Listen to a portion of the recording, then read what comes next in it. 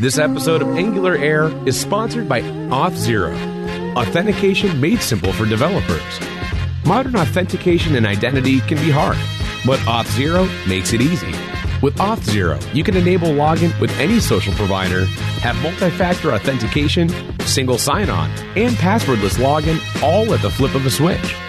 Find out how to add authentication to your Angular 1 or 2 app in under 10 minutes at auth0.com/Angular. And welcome to Angular Air. My name is Jeff Welpley. I am your host today, and I am with, as always, the wonderful Justin Schwartzberger. Hey, what's going on? Today, we have a really special episode that I've been looking forward to for a long time now. We are going to be talking with the one and only Mike Brocchi. Hey guys, thanks for having me on. No problem, Mike. So today we're going to talk about your favorite subject, the Angular CLI. Why don't you give us a little bit of background to yourself and then kind of in general, just what the CLI is? Sure. I started off my professional development career probably about 15, 20 years ago doing Microsoft technologies. Started with VB6 and then got into a little bit of the classic ASP, which then migrated around 2001 into the .NET framework, where I spent most of my career doing C#.NET, and over the last 3-4 years I've been doing a lot of Angular development. About the end of last year, so the end of 2015, I started to get involved with CLI. I wanted to start giving back to the community, so I've been contributing and collaborating on the Angular CLI since the end of last year. How big is the team now, Mike, for the CLI? How many people are working on it? Nobody full-time, but part-time, there's a good 6-7 people contributing, at least on a regular basis. And then where are we at now? So obviously, well, maybe we want to start with just talk about, like, what are the goals of the CLI? Like, how did it come to fruition in the first place? Sure. So the CLI was just a matter of one of the problems with, not problems, but one of the troubles with modern web development now is getting projects set up quickly, or getting the build process set up, and getting your environment set up. So the goal, one of the initial goals, was the ability to get a project scaled up pretty quickly. And once we get that set up, have a build process in place and everything else to be able to scale your project as you are making changes and growing with you as you develop your application.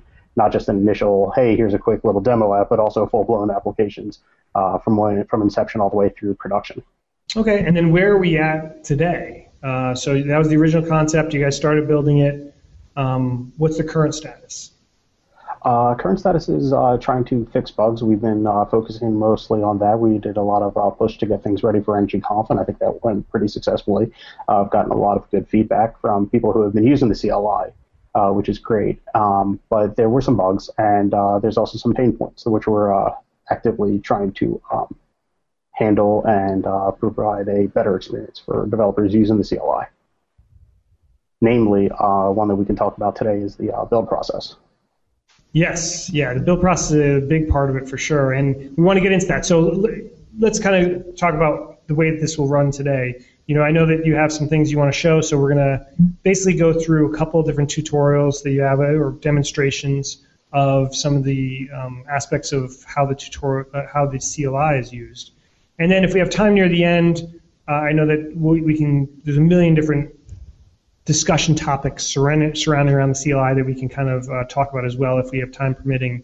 And if anybody watching live has a question for Mike about the CLI or about the Philadelphia 76ers or whatever else, you can tweet with the hashtag NGAIR, NGAIR. Okay? All right, Mike. So. Yes. First thing, you want to share your screen and maybe get into what is really the first and primary way that people use it initially, the CLI, for scaffolding your app. Yes. Let me get that up and running. So now you should see yourselves. And if I go in, start here. Just starting with an empty terminal. So what I want to do first is just scaffold up an application. So I'm just going to use ng new and specify the name of the particular project. and we can just do something of ngair.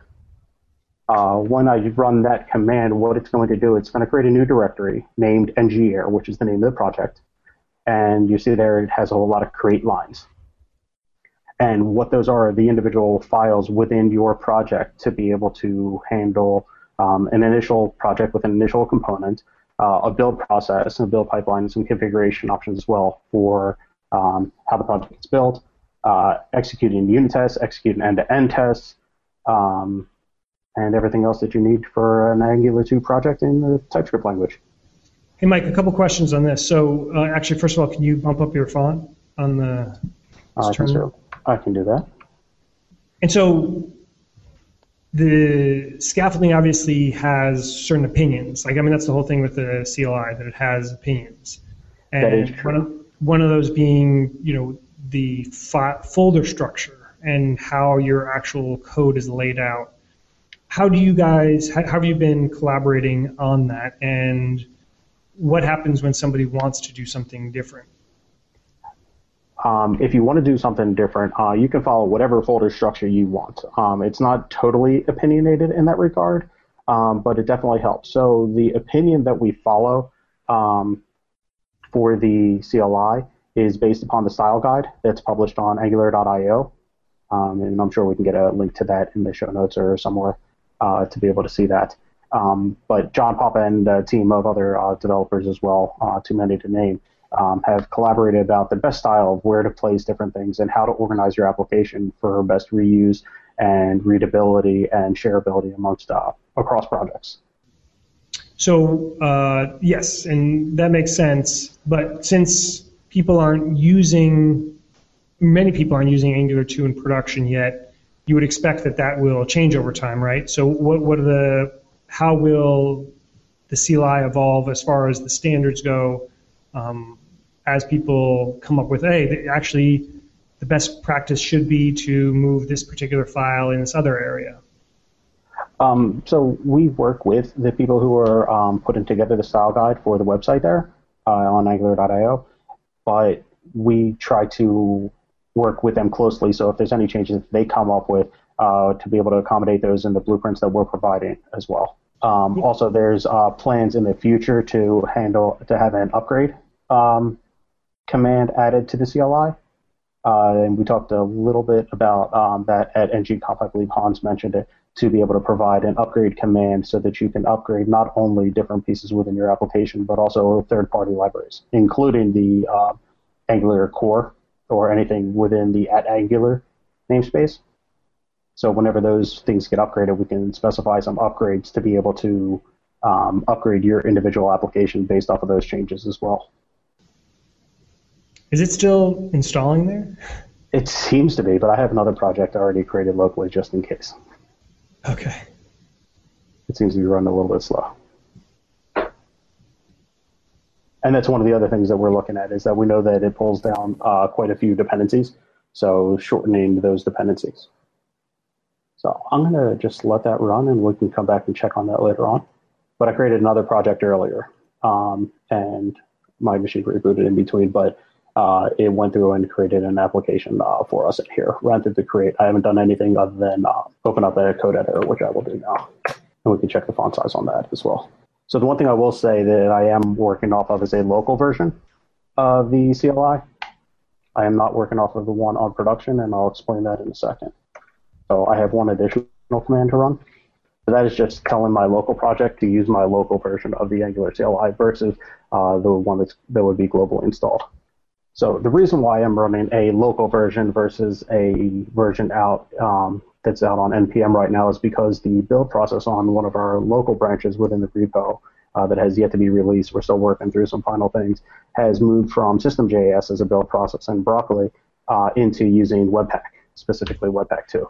What was the motivation for that change, Mike? Configuration of System.js can be troublesome. A lot of people, me included, don't fully understand System.js and the way that it works. So we've heard a lot of feedback that people were having some issues there.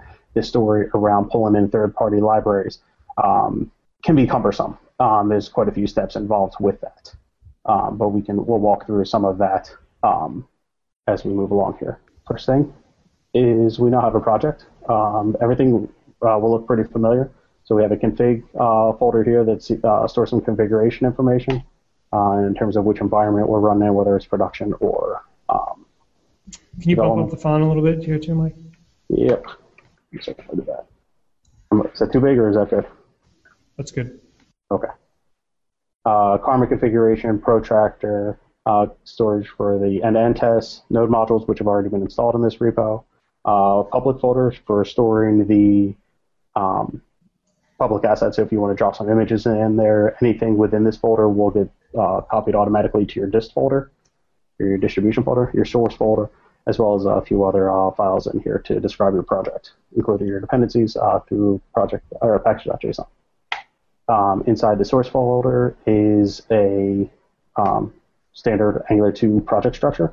Starts with your main.ts, where you bootstrap your application, and which then references into an app component, which we have by default.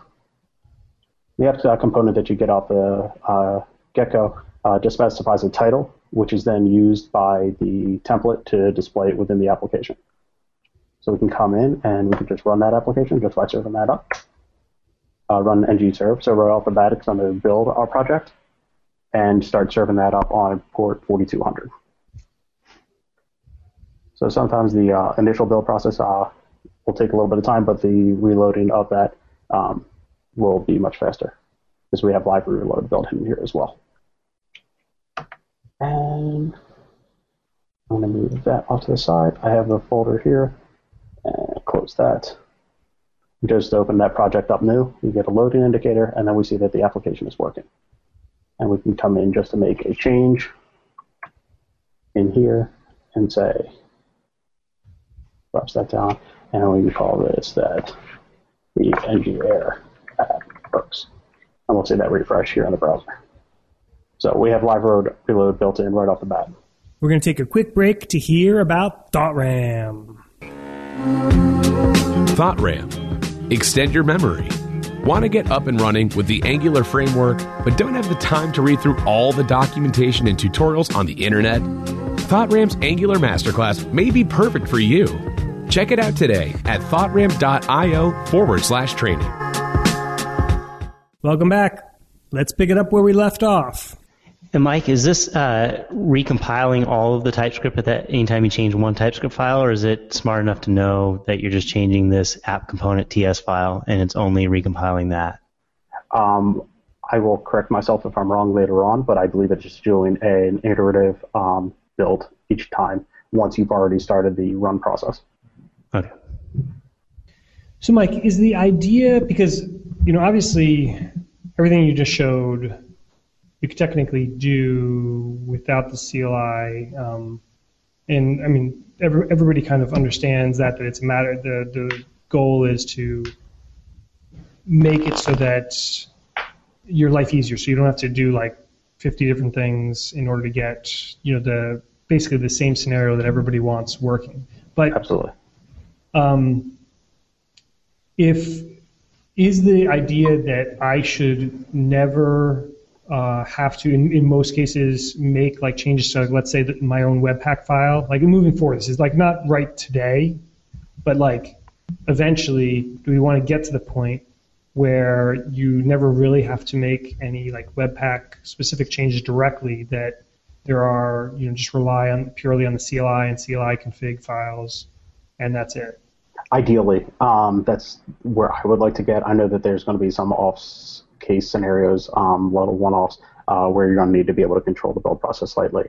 But to cover the majority of the cases is the goal, at least from my perspective, to be able to manage everything that you need from the build pipeline to have that in there.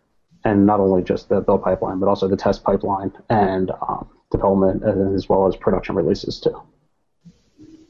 Actually, that brings up one other thought I had. So do you guys have any strict deadlines that you're trying to work towards to get out before the official like Angular 2 full release? Like, is there something that you guys need to have, or is it more just going independently of the changes going on in the Angular 2 core library?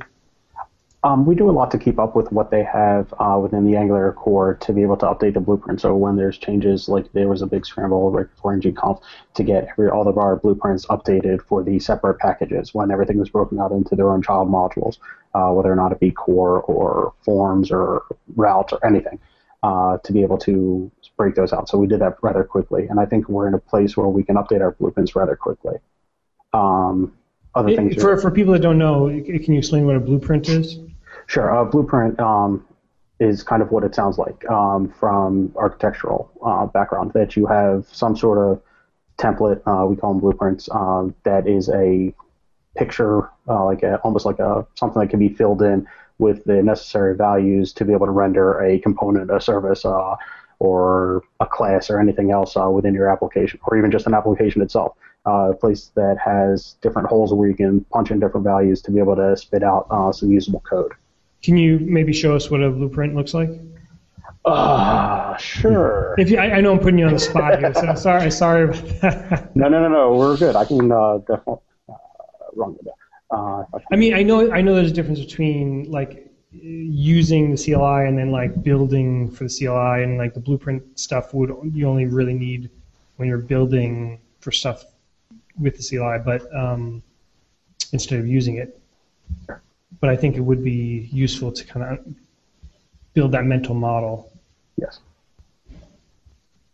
So in here, this is the actual Angular CLI source code here.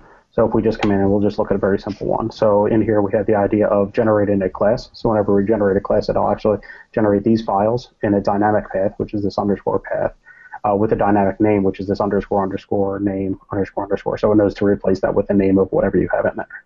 And all it's going to do is export a class, a TypeScript class, and in here we have a variable that's being set in code to specify the module name as a class name. So if you're creating a food template class, then the F and the T would be capitalized as a normal class name would be. But if you want, what we can do here, and this might be helpful. So I'm just going to go side by side here, and inside here we're going to bring up a component. That's the wrong file. Make that a little bit bigger. So in here, and there we go, bring this up here. So you can see that what we have here is a component with a blueprint here on the left and a rendered component over here on the right. You'll notice the similarities. The app component one's a little bit different and doesn't use the same blueprint, but you can see that we can generate either a template inline, or we can use the template URL, and the same thing with styles or a style URL. And all it's going to do is give you the name of the component with a suffix of component, and these values just get substituted in. So that's the idea of what's available from the blueprints. Okay, yeah, I mean, I haven't looked at this yet, but it reminds me of like the Yeoman generator template stuff too, which is same concept. So. And there's a future concept of us being able to build our own blueprints at some point, right? Absolutely, yes. There's going to be some sort of plug-in add-on system to be able to override the existing templates, as well as being able to supply your own custom ones. Cool. And that's multi-file as well, right? Same thing, because that's what the existing system does, right? Yes. Sorry, I closed that down, but yes, that's exactly right. You can have multiple files that get generated. So when you generate a component, by default, without overriding any of the default values, you'll actually get 4 files. You'll get the TypeScript file, you'll get the HTML template file, a CSS file, and a spec file or a test file. So all that's there by default for you. Sweet. That's going to be sweet. So that's the multi-file scenario. All right, was there anything else for scaffolding? I could show generating a component as well, just to have something else out there. And hey, look, our other one finished here, so we're good. I'm just going to open up another code window so I don't have to rerun that. So I'm just going to come into this same project here. I'm going to do ng generate, and I want to generate a component. And I want to generate that actually inside my source, shared, source app, and then inside the share folder. And that's part of the style guide to dump it into a share folder. And we'll just create something called the foo, or foo. It did not have an like that. So I'm just going to go into this source app. That's why, because I did not go into my project folder. There's an Angular error. That's right, because if I go into That should be good. CD into shared. And I can generate a component in here. So those folders are actually relative to the app folder. So I can generate a component. If I can spell. So notice here it creates those 4 files that we talked about, plus an additional one, which is an index, which is the idea of a barrel. Can you see that, or do I need to make that a little bit bigger still? I think I got it. Yeah, Okay. I see. So we can go look at those files here within the project. And those files actually aren't going to be used. So create that foo folder underneath shared. I probably shouldn't have named that foo. A tongue twister there. But we generated that component here that has a selector. App_foo is the selector that will be used. All of these selectors or tag names need to have dashes per the HTML5 spec. So in the CLI, we provide the ability to specify. And I'm over here in a file called Angular CLI.json, which is some configuration information. And you can specify the prefix that you want to use for your components. By default, you get app, just to help ensure that you're going to get a hyphen with the names of each of the components. And is that prefix is directives as well? The selector and directives as well? No. No. And also, this will also lowercase the name of, I'm in the app component one, not the foo component. So it will also make this all lowercase by default. But directives, since they are case sensitive, it does not change the case if you generate a directive. But what about prefixing them? Like the style guide, recommends prefixing your directives with some sort of namespacing or whatever. Let's generate a directive and just find out. We will name it anything starts with D. We'll just name this bar. And just to show the case sensitivity, we'll name this bar. And hyphenated for us, that's nice. Obviously not a name that we would create it here, but the selector in here you'll notice is an attribute that does not get prefixed. This way you can be explicit about the case sensitivity for your directives. Does that make sense? Yep. Yeah, totally. Okay. One of the things I wanted to show in here is I know that one of the pain points of trying to set up a previous version with the system builder was setting up SAS. That you needed to install something, you needed to change a setting and get a whole bunch of things to get that to work. So I just want to come in here, and we can come in here and we're going to do something very simple and just specify that we want the color to be blue. So let's show this in the background. So as Justin's talk pointed out at NGConf, I am a style implementer. You are. Design implementer, excuse me. Design implementer. Yes. So I've just made things blue because that's what I do. But it would be very helpful to, say, have that color as a variable. So I can come in here and specify a color and make that blue. It isn't going to work in a CSS file. So I need to come in and I need to rename that file. It understands that, which is great. I come in here and just specify that I want to use that variable here. But it's going to give us an error here because we're not actually referencing this new file. We're now referencing something different. Or from our component, we're still referencing the CSS file. We just need to change that to reference our SCSS file. And you notice that works. So the only thing you need to do with the Webpack version, which will be released relatively soon, is to be able to change your file name and the reference to that file. No installs, no configuration, or anything. The only configuration that you'll want to do is if when you generate new files, you'd like to be able to use SAS, all you have to do is change the style extension in that same settings file and just put the style extension that you want in there. Same thing works for less as well. So that's all there. We come in here and we can make this work. Very cool. So it's a much easier story. We're going to break for a moment for a message from Angular class. This episode of Angular Air is sponsored by Angular Class. If you're looking to learn the latest and greatest in modern web development techniques, or you need Angular 2 training, then sign up today at angularclass.com. Welcome back. Let's pick it up where we left off. How's that playing out? Can you describe a little bit how that plays out with the fact that we're writing an Angular component and we're saying the style URLs is actually going to an SCSS file? extension instead of a CSS file?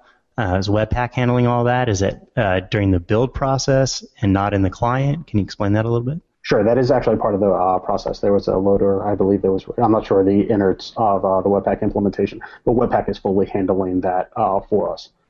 It will go in and say, oh, look, hey, that's a SAS file. I'm going to go ahead and load that and transpile that or run it through the SAS process to be able to spit out exactly what you need within there. Cool.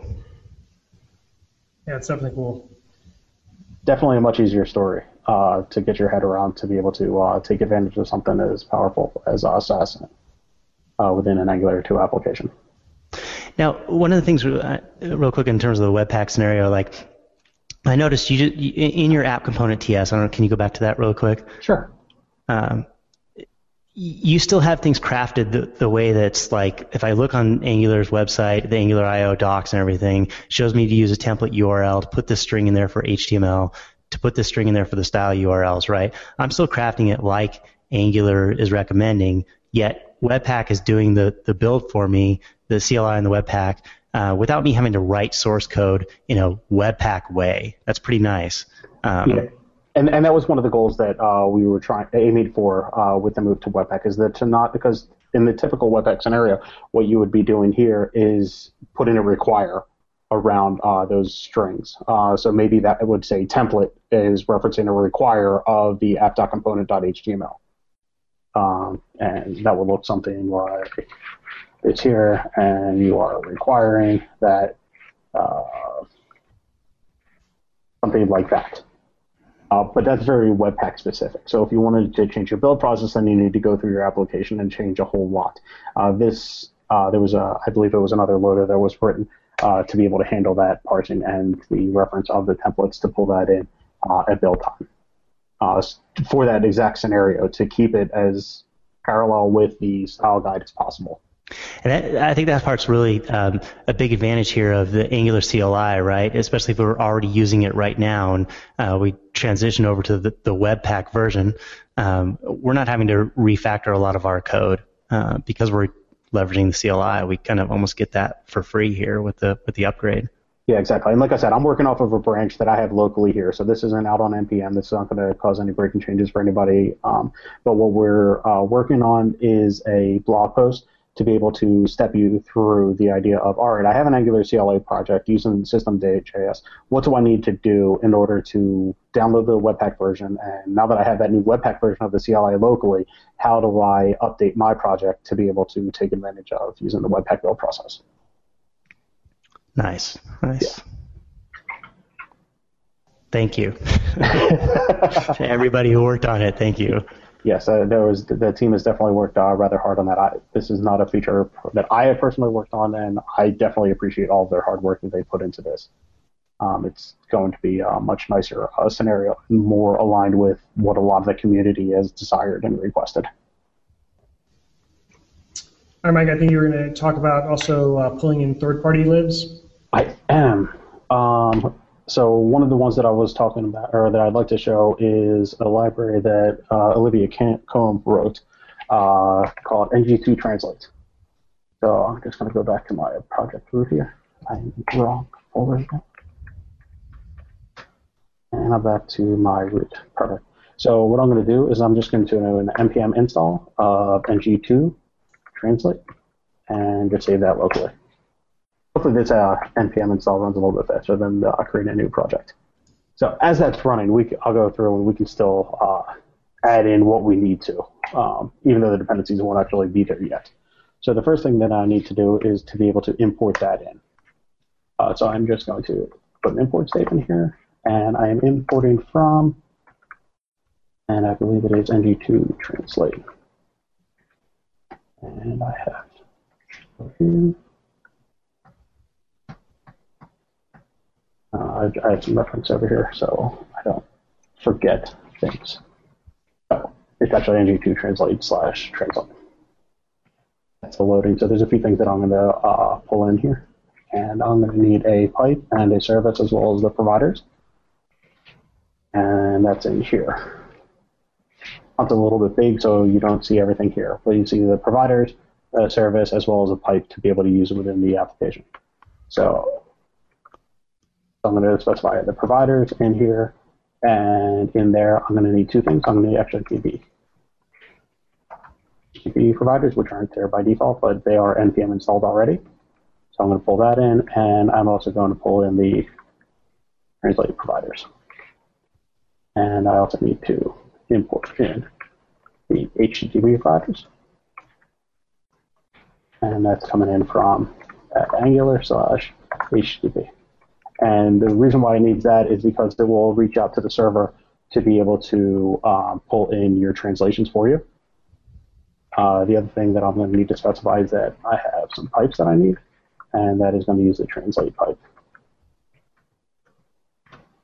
I have a little bit of code, which I'm just going to copy in here for the sake of brevity. I have a language, which is going to be your currently selected language. And I'm specifying 3 different languages in here. I have a method in here that is going to allow us to select a language. But it's using something called the translate service on this.translate. So I need a constructor to be able to inject that in. And I'm going to create that as a private variable on my class called translate. And that's going to be the translate service. And I need the body on my class. Any questions with that so far? Nope. That's good. The other thing I'm going to do is when I initialize my class, I want to set the language or select the language of the first language in the array. So I'm going to set to English by default.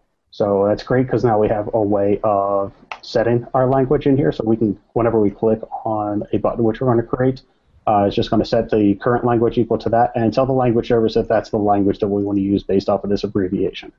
So in the HTML file, we can come in, and I'm just going to put a little bit of text in here, and we'll just put things on some new lines here so that we can actually see what's going on. So all I'm doing here is I'm creating 3 buttons because I'm looping through the languages. Whenever you click on it, select the language and set in an active class with the language equal here. And I'm just going to steal some CSS. I get Sass. And we can get rid of all of our colors in here. All that's doing is putting a little bit of style around that button. If we come in, we can see that we have now an error in here because it can't actually find the files that we're looking for the language service, not anything in here. But you can see that right off the bat, I haven't had to configure anything inside my project to be able to use this service. All I've done is an npm install. And then in my public folder, I just need to create a folder of the i18n. And inside there, in order to use English, I need to create an en.json. And inside that file, we have specified in our template that we are looking for something called hello. And based off of that, it will translate that. So we need to specify a property in this JSON object named hello. And in the English version, we want it to say hello. So what I'm going to do is I'm going to copy and paste. And I am going to then define also a Spanish version. And inside there, I'm switching my browser, just hola. And another one for French. I don't speak French, but I do know that saying hello in French is bonjour. Bonjour, hola. If I come in here and I click, it will then, it's still reloading. Set it to Spanish, it will translate that to hola and French to bonjour. So what we did is we brought in a third-party library which used to involve configuring System.js, how to find the vendor's file, the ability to bring those files into a vendor bundle, and configuring all of that. And there's a whole lot of steps. Now it's just npm install and import, which is a much, much simpler mental model to get around. And so can you explain the magic a little bit behind that? Like, is Webpack handling that? Like, knowing from your import, following that through to know and doing like some tree shaking or whatnot to figure out what vendor stuff needs to come in, or how's that work playing out? That's exactly it. So it's based off of the imports. So in here, whenever we import, and I'll try and make this a little bit bigger. whenever we do this import here from ND to translate, it knows that that's a Node module, so it knows to go out there, and Webpack will say, hey, you're looking for that, so since you're using that and you're importing that, I'll bring that in for you to be able to find that within here for you dynamically without having to tell system, as you did in the previous version, of where to find that. And then whatever that uses, it'll go down the path for that to figure out what that needs to bring in? Correct. It'll bring in whatever dependencies that it needs. And so really, so if I want to bring in another third-party library, say some like syntax highlighting code that has support for multiple languages, and I decide I'm only going to bring in that third-party library and 3 of the 17 languages it supports, I just do the npm install, I do my import statements of the 3 languages that I want, and this thing's going to handle only bringing in the vendor files that my application needs and ignoring the rest, right? Absolutely. That is very cool. Yeah, which makes the what's being sent out to your browser or out to the browser from your server much smaller and more concise because it's only bringing in what it needs to.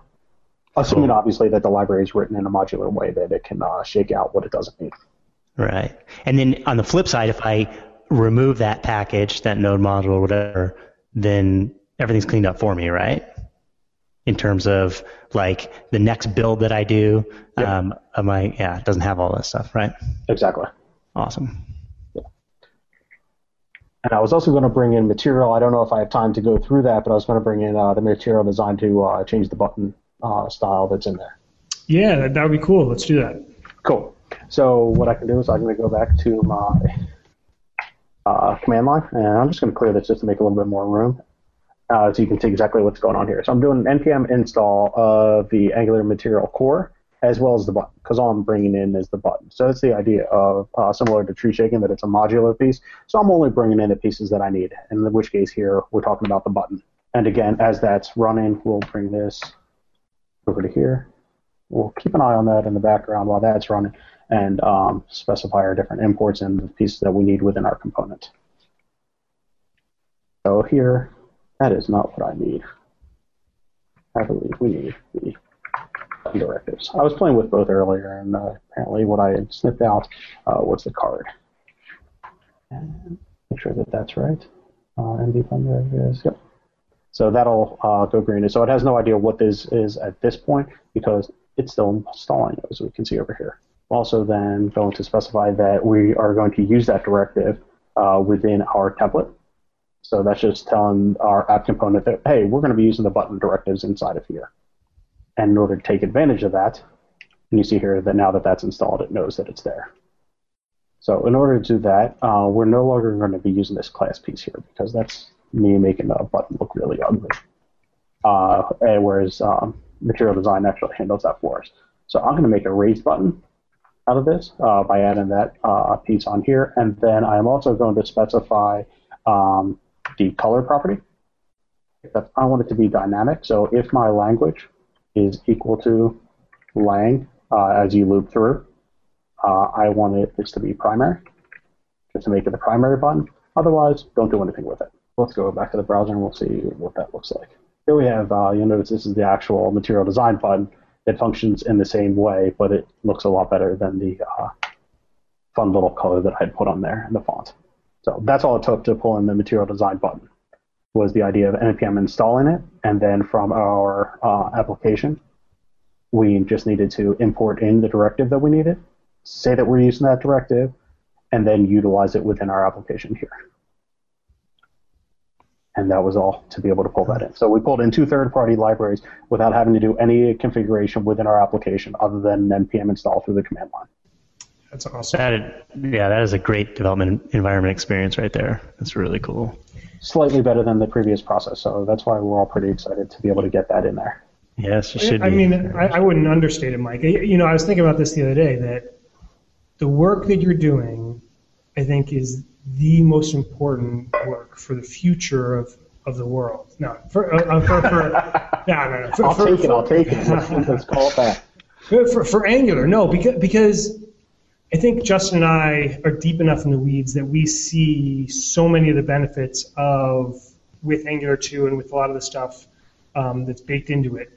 But I do see that it's so hard to get there for many new people coming in because of the build process issues and a lot of the hurdles in getting into this new world of JavaScript, right? And when the CLI is there and working well, and sort of the stuff that you are going towards here, Mike, that sort of eliminates that problem, and that allows you to benefit from all the good stuff there without the one biggest detriment to moving from the previous generation of JavaScript-based technologies to this new one. Yeah. And actually, before we leave, I wanted to show one last thing. I maybe jump the gun here by doing this, but I'll give it a shot anyway.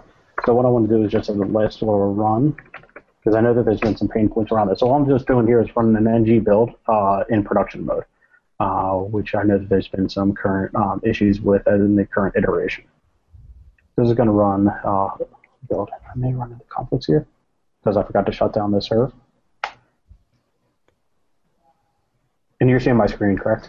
Let me make that a little bit bigger. Yes. All right. So what that's doing is it's running through and doing some optimizations within here and doing the Webpack part of the build. The 91st% is apparently the hardest part. Nice. So in here you see the production build is running rather effectively well. The one thing that I wanted to point out in here is that it's talking about the side effects and the initialization of unused variables. So these are unused variables that are then being taken out. At least that's my understanding of it. That's through the Webpack feature for tree shaking, right? Yes. That's cool. So again, making the bundle smaller because of taking out code that may be in something that you're referencing but not taking advantage of. So that's one story that was currently lacking in the current version, or at least people were having issues with production builds, and I've actually experienced that as well. So it's nice to see that that's working. So when this feature hits, everybody will be able to take advantage of production builds. Very cool, Mike. So we are getting near the end here, and we have a couple questions on Twitter that people posted. So let's kind of dive into those. And for anybody who's still watching right now, you still have a chance here if you post something right now with the hashtag NGAIR. We'll get to it.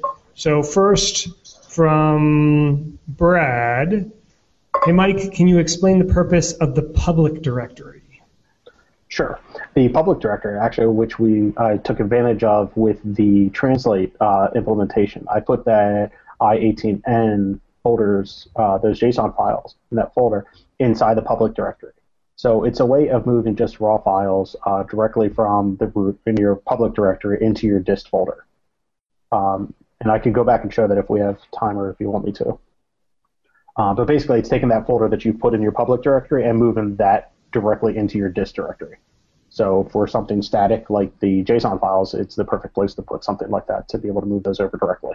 There's no build process with them or anything else. So if you have a CSS library, if you're bringing in Bootstrap, that's where typically I put things like that, or maybe a theme that you've downloaded off the web or bought to be able to pull that in, just drop it directly into the public directory or a subdirectory within there. I typically would put a theme into a styles directory. And then you'll end up with a styles directory inside of your dist directory, which you can then reference through your index.html file.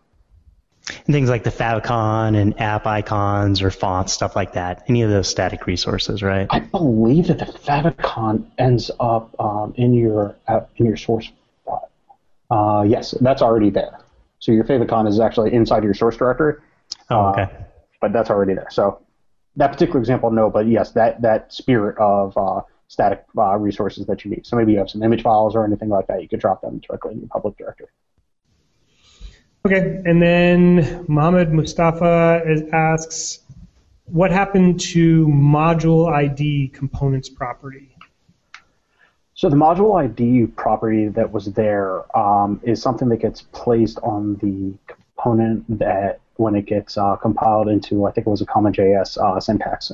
So it puts an ID on that, which allowed for relative paths. So inside of our components, you notice that we didn't have any path pointed to the component in this version of the CLI or the previous version with the System.js build.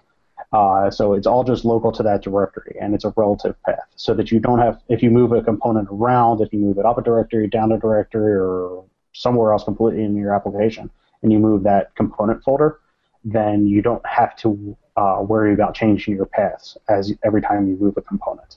So module ID was in there as a mechanism to find the local path for the component in order to find the CSS files or HTML files. So since with the Broccoli build processor, we were utilizing that ID to find that folder, and since we are not using that build process anymore, we no longer need that. Webpack is able to handle those for us. And also the relative paths will be even simpler when the offline template compiler gets involved into the build process as well. Because then you're just going to raw JavaScript, actually technically TypeScript, out of that process. And it's all your templates and CSS will all be JavaScript instead of CSS or HTML. Okay. And then Jury asks, so the CLI will use Webpack 2 with tree shaking support built in. Am I understanding this correctly? Yes. Yeah, that's one of the cooler features of Webpack 2 for sure. So it's great to have that in with the CLI. Absolutely. One of those things that everybody's like, hey, that'd be a really great thing to have. How do you configure that? How do you configure Webpack? How do you get all of that there? But it's already handled for you, which is part of the magic of the CLI that you were talking about earlier. Is that there's so many roadblocks of things you need to learn. Would you need to learn Webpack? Would you need to learn Gulp or Grunt or any other build process or system to be able to pull all of these files that you're writing? You see all these tutorials of just the code, just the component or some other library that you want to utilize. But there's so much more to learn and to know to be able to get a project up and running. But if you don't have to worry about that, then you can get focused just on your application and focus on creating features for your users rather than because no users are really excited about, yay, you improved the build process. Okay, last Twitter question from Brad. What does the roadmap look like for integrating test coverage reporting for CLI projects? I am not certain. I've heard some good things that people have played with. We haven't brought anything in quite yet at this point until we can finalize a story around that of the best mechanism to bring that in. Personally, code coverage can always be gained. I could get 100% code coverage on any library without a single expect statement, which is just a misnomer. So are you testing the right things? And I think testing should be a matter of educating developers to make sure that you're testing the right things versus just relying on a number, because numbers can be gamed. I think, Mike, that your top, this is just my opinion, but your top priority after you get the Webpack stuff in, and then that other refactor that you're doing to refactor everything to Dart, I think it was, you're going to rewrite it all in Dart or something? Yeah, that's been talked about. Yeah. By other people, not me. So after you get past the top stuff you're working on right now, I do see the easily pluggable additions thing, allowing people to customize it as it will help you ultimately because it'll allow for something like this. I see adding test coverage reporting, right? Mm-hmm. You specifically should not be responsible for having to be on the hook for trying to get that in for everybody to leverage it. If we just had the more general mechanism for easily customizing stuff and publishing it, then that should be something easily that Brad can do himself and then share it to the world. Exactly, and then everybody can rely on Brad. Yes. But so in terms of the roadmap, I think the plugin story is a very important story to be able to allow developers hooks into whether or not it's changing the blueprint, or if you have different default imports that you want on every single component, then you could add something like that into the pipeline, as well as exposing different hooks to the build pipeline to be able to do custom integrations that you would like. So rather than having to reinvent the wheel with your entire build process, you could then expand upon what's already there with the current build process, as well as potentially providing a full separate build pipeline to completely override what's there. So we've got to get to picks. We only have 6 minutes left here, but Matt just sent in one good question I want to get to here. So Webpack,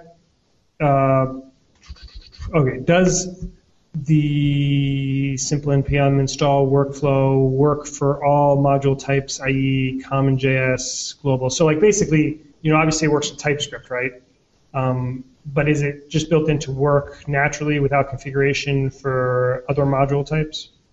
Yes, I was able to pull in Lodash when I've been playing around with that as well, to be able to pull that in. I think somebody else was able to get jQuery working as well. You may need to do some dancing to get some type references in there, or even just to specify that your library is of type any to be able to pull that in. Okay. Great. Justin, did you have anything else before we get to picks? No, just that very excited about all the work that you guys are doing. I think it's really making it to where people can focus exactly on building their apps and their features and get the ceremony out of the way of this other stuff. And also, one of the things I do want to point out is you guys are really focused on making it fit in the mold of what the Angular I/O, the style guide, and that sort of thing, but really in a nice manner where we as developers can still build in our normal process. It's not too opinionated. That's what I like about it. There's a lot of these generators and stuff that become very opinionated and specific, and you guys are just right on line with this sweet spot, I think. So very excited about that. Thank you very much. Thank you. Well, Justin, since you're talking, why don't you start off with your picks? Yeah, okay. My pick is, I got one, and it's the Prisma app. I don't know if you guys are familiar with this, but this is basically kind of like a AI filter app for taking pictures that you take, kind of like Instagram, and adding this filter on it to make it more this artistic look. And they've had an iOS app for a while, and they just released the Android app. I'm in the Android ecosystem for my phone, so I was pretty stoked about that. So you guys got to check that thing out. It's pretty cool, amazing what it can do to your photos and stuff. Give them just this totally different look. It's pretty killer.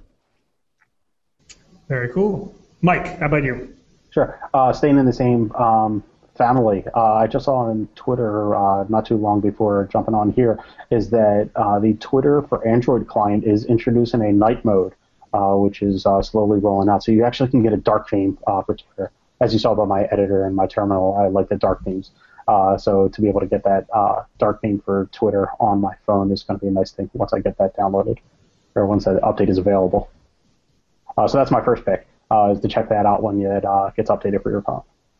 Second pick, learning. The only thing that is a constant in software development is change. So do your best to stay up to date, whether you read blog posts or books, or you watch videos online, or just practice and play with things on your own. Also, the idea of attending meetups. So always keep learning. Never settle with what you currently know. Just get out there and learn more, because there's always something else to learn that will help you in your day-to-day development life. The other pick is the Angular 2 animation framework that's out there that was released, I think, with RC2. Is phenomenal. I was able to add some really nice pieces into the application that I'm currently working on. Pulling in just some minor animations to be able to show transitions within your application is phenomenal. It's very straightforward to use as well. And there's good docs as well on the Angular.io site. So those are my picks. Cool. Thanks, Mike. And thank you very much for joining us today. It's been super educational. It's been great to talk with you. Thank you for having me on. No problem. So, first of all, I just want to mention before I get to my picks that next week we are really excited, sort of a dive deeper into one of the subjects that we talked about today. We're going to have Sean Larkin on from the Webpack 2 team talking about Webpack 2 and all its features and how it works and all the goodness.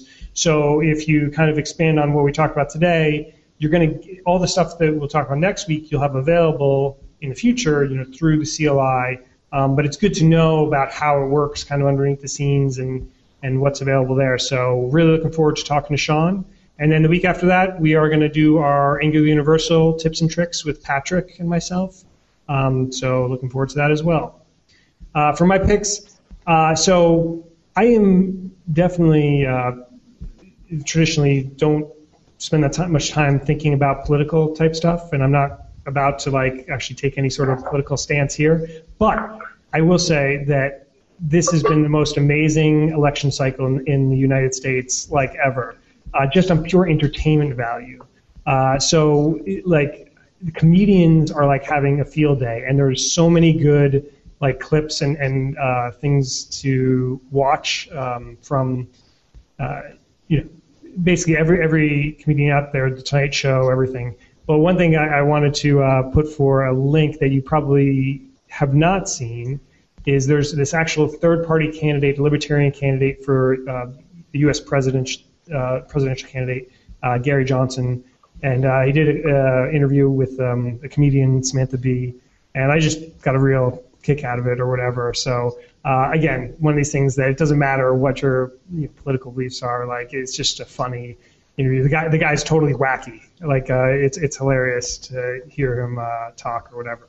So I'm gonna post that, and that's it for me. Thank you everyone for joining us today, and hope you have a good week. See you next week. Bye.